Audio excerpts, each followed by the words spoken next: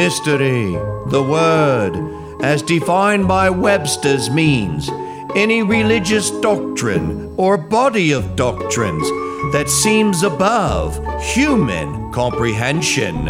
A definition that perfectly fits the ephemeral enigma we present next. This is Michael Augustine. Prepare your mind and sharpen your senses of perception.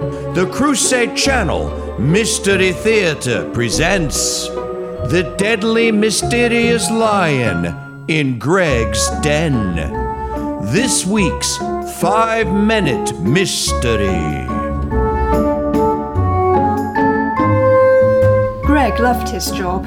Working with animals wouldn't normally have a great deal of social cachet associated with it. It was more likely to attract the attention of soppy old ladies or little girls who loved the idea of being surrounded by bunny rabbits and orphaned lambs. But Greg's particular occupation always got a fair amount of kudos for him at the pub.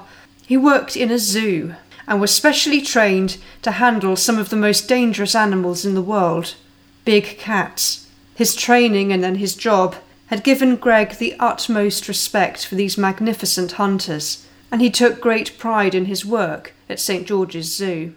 The zoo was one of the finest in the country, and he'd worked there for